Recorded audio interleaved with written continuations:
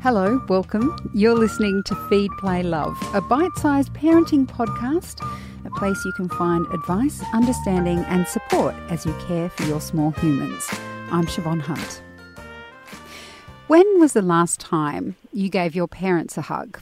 When was the last time your kids were able to see them in person? My kids and I will occasionally do a drive-by and wave from the car window, but I can tell that my mum is itching to get her arms around them, and I can't imagine how she feels. Patti Gilbert is a nana with 2 grandchildren. She's a step-grandma to 9 and a great-grandma to 3 kids, so she's got quite a gaggle there. She's part of a collective called the Grandparents Club. They're a host of musicians and performers who've created a platform to connect grandparents together online, and she joins us now from her home in the Gold Coast. Hi, Patti, how are you? Good, thank you, Siobhan, and thank you for talking to me today. It's a pleasure. So when was the last time you saw any of your grandchildren in the flesh? In the flesh, just around Christmas and just after Christmas. So it's been a fairly tough time. Now, were you very involved in their lives? I understand there was a bit of travel for you to get to see them. Yes, I am actually a distant grandparent, but we do a lot of travelling. And I've had a lot of airfares up and down to Melbourne and Sydney, as you could appreciate. And we incorporate seeing them when we are actually working as well, because we perform for dance festivals. So we drive, so we're able to pop in and see them and have a connection there with them as well. But mostly our connection has been through FaceTime or Zoom or Skype, which has been a godsend at the moment. So before isolation, was that how, were you sort of au fait with the technology? Were you comfortable using it? Yes, I was reasonably comfortable. I mostly stayed with FaceTime because it was the simplest way to do it for me. But now I've got a little bit better and I do Zoom quite a bit. And that's been a lot of fun too, because we've been able to connect with our family, with our children and our grandchildren all at the same time. And that has been fantastic. Well, given that you and your partner were working and travelling and also being able to see your kids and grandkids that way, what's it been like to be in isolation? Well, it is really tough. I'll tell you what I have noticed. We tend to want to make contact a little bit more often than we were even before, because you think, well, when am I going to see them? I can't make a plan to go and see them. I can't book an airfare. I can't drive to them. So you sort of got that question mark about when can I see them? Because like you said with your mum, you really want to make that special connection. Give them a hug, and I call them, lipstick kisses. Give them a kiss and a cuddle. You know, you're really missing that personal touch. And little ones just adore you to cuddle them and hold them, don't they? Yeah, absolutely. And what about the actual pandemic itself? Because I know my siblings and I had a bit of a testing time convincing our parents to be in social isolation. They've been independent for 70-odd years and looking after themselves for 70-odd years, and all of a sudden their children are telling them what to do, which they did take with grace, but you could tell it was a little bit irritating. I mean, how did you find that process, given that what we do know is that the older generations are at higher risk from the virus, and so that urgency to be in isolation was stronger for them? Well, look, we had the same situation where we've got our children telling us, listen, don't do that, Mum, and please don't do that, Dad, and yet we have listened to what they've said, because it is a changing world. Look, it's just a changing world, Siobhan, and I think we have to be, like you said, gracious enough to understand that and read the situation and bring down the guard because we want to connect with them. And if we don't connect with them, we're missing out on something so very special. So we've been doing the best we can to to do everything that's been asked of us from our family and our children, and trying at the same time to sort of have our life the way we like it. Exactly. So you are part of a collective called the Grandparents Club. Tell me how that came about. Well, I was a cabaret singer, and I'm still working part-time with my husband. We present dance music for ballroom dance people. But over the years, I've had a lot of connection with the entertainment industry. So, for example, I knew Nana Maggie. Nana Maggie and I have been colleagues and through the industry for many, many years, and she was a comedian, or still is a comedian.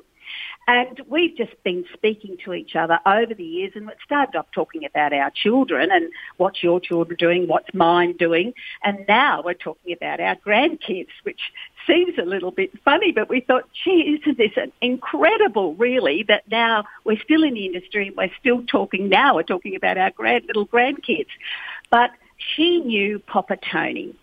So through association, one of us knew one of the others, and we decided why not get together and think about what we could do to bridge that gap for grandparents from an entertainment point of view. And so you have a Facebook page, which my generation are very comfortable using and connecting on. Yes. Have you found the way you convey your message to be a bit challenging because technology wasn't necessarily part? I mean, obviously, all technology, we've all grown up with it no matter what generation we're from, but we've all got different kinds of ways of engaging. Did you find connecting with grandparents, finding a way to do that difficult, or was Facebook the most obvious choice? Well, I think Facebook was the most obvious choice for our age group, but I must tell you, I have a lot of friends and a lot of colleagues that were a little bit nervous about it, but all of a sudden they are now going on Facebook or joining Facebook, and they are being part of the community of Facebook and other multimedias as well. So I have a very lovely girlfriend, and she was totally against it, but all of a sudden, since isolation, she is now on Facebook and she's actually enjoying it. And I said, see, there's nothing to be frightened about. Just go with the flow and have a go at it and see if you enjoy it, and only connect with the people that you want to. So I think that's how it's working. And it's just, let's just say us oldies are really getting onto the case.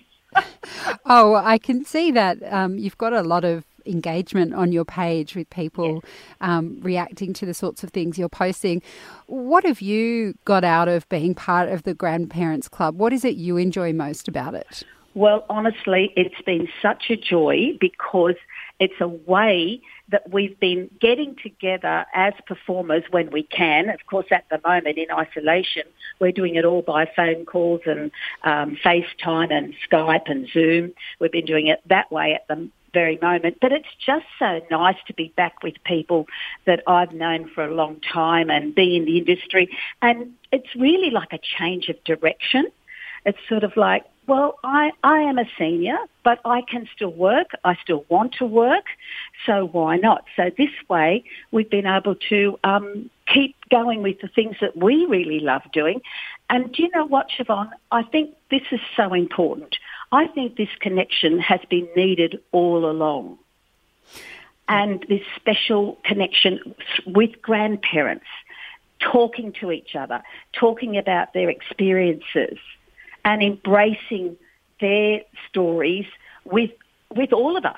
And I think it's been always needed, and I think this is a bridge that we might have helped join that gap.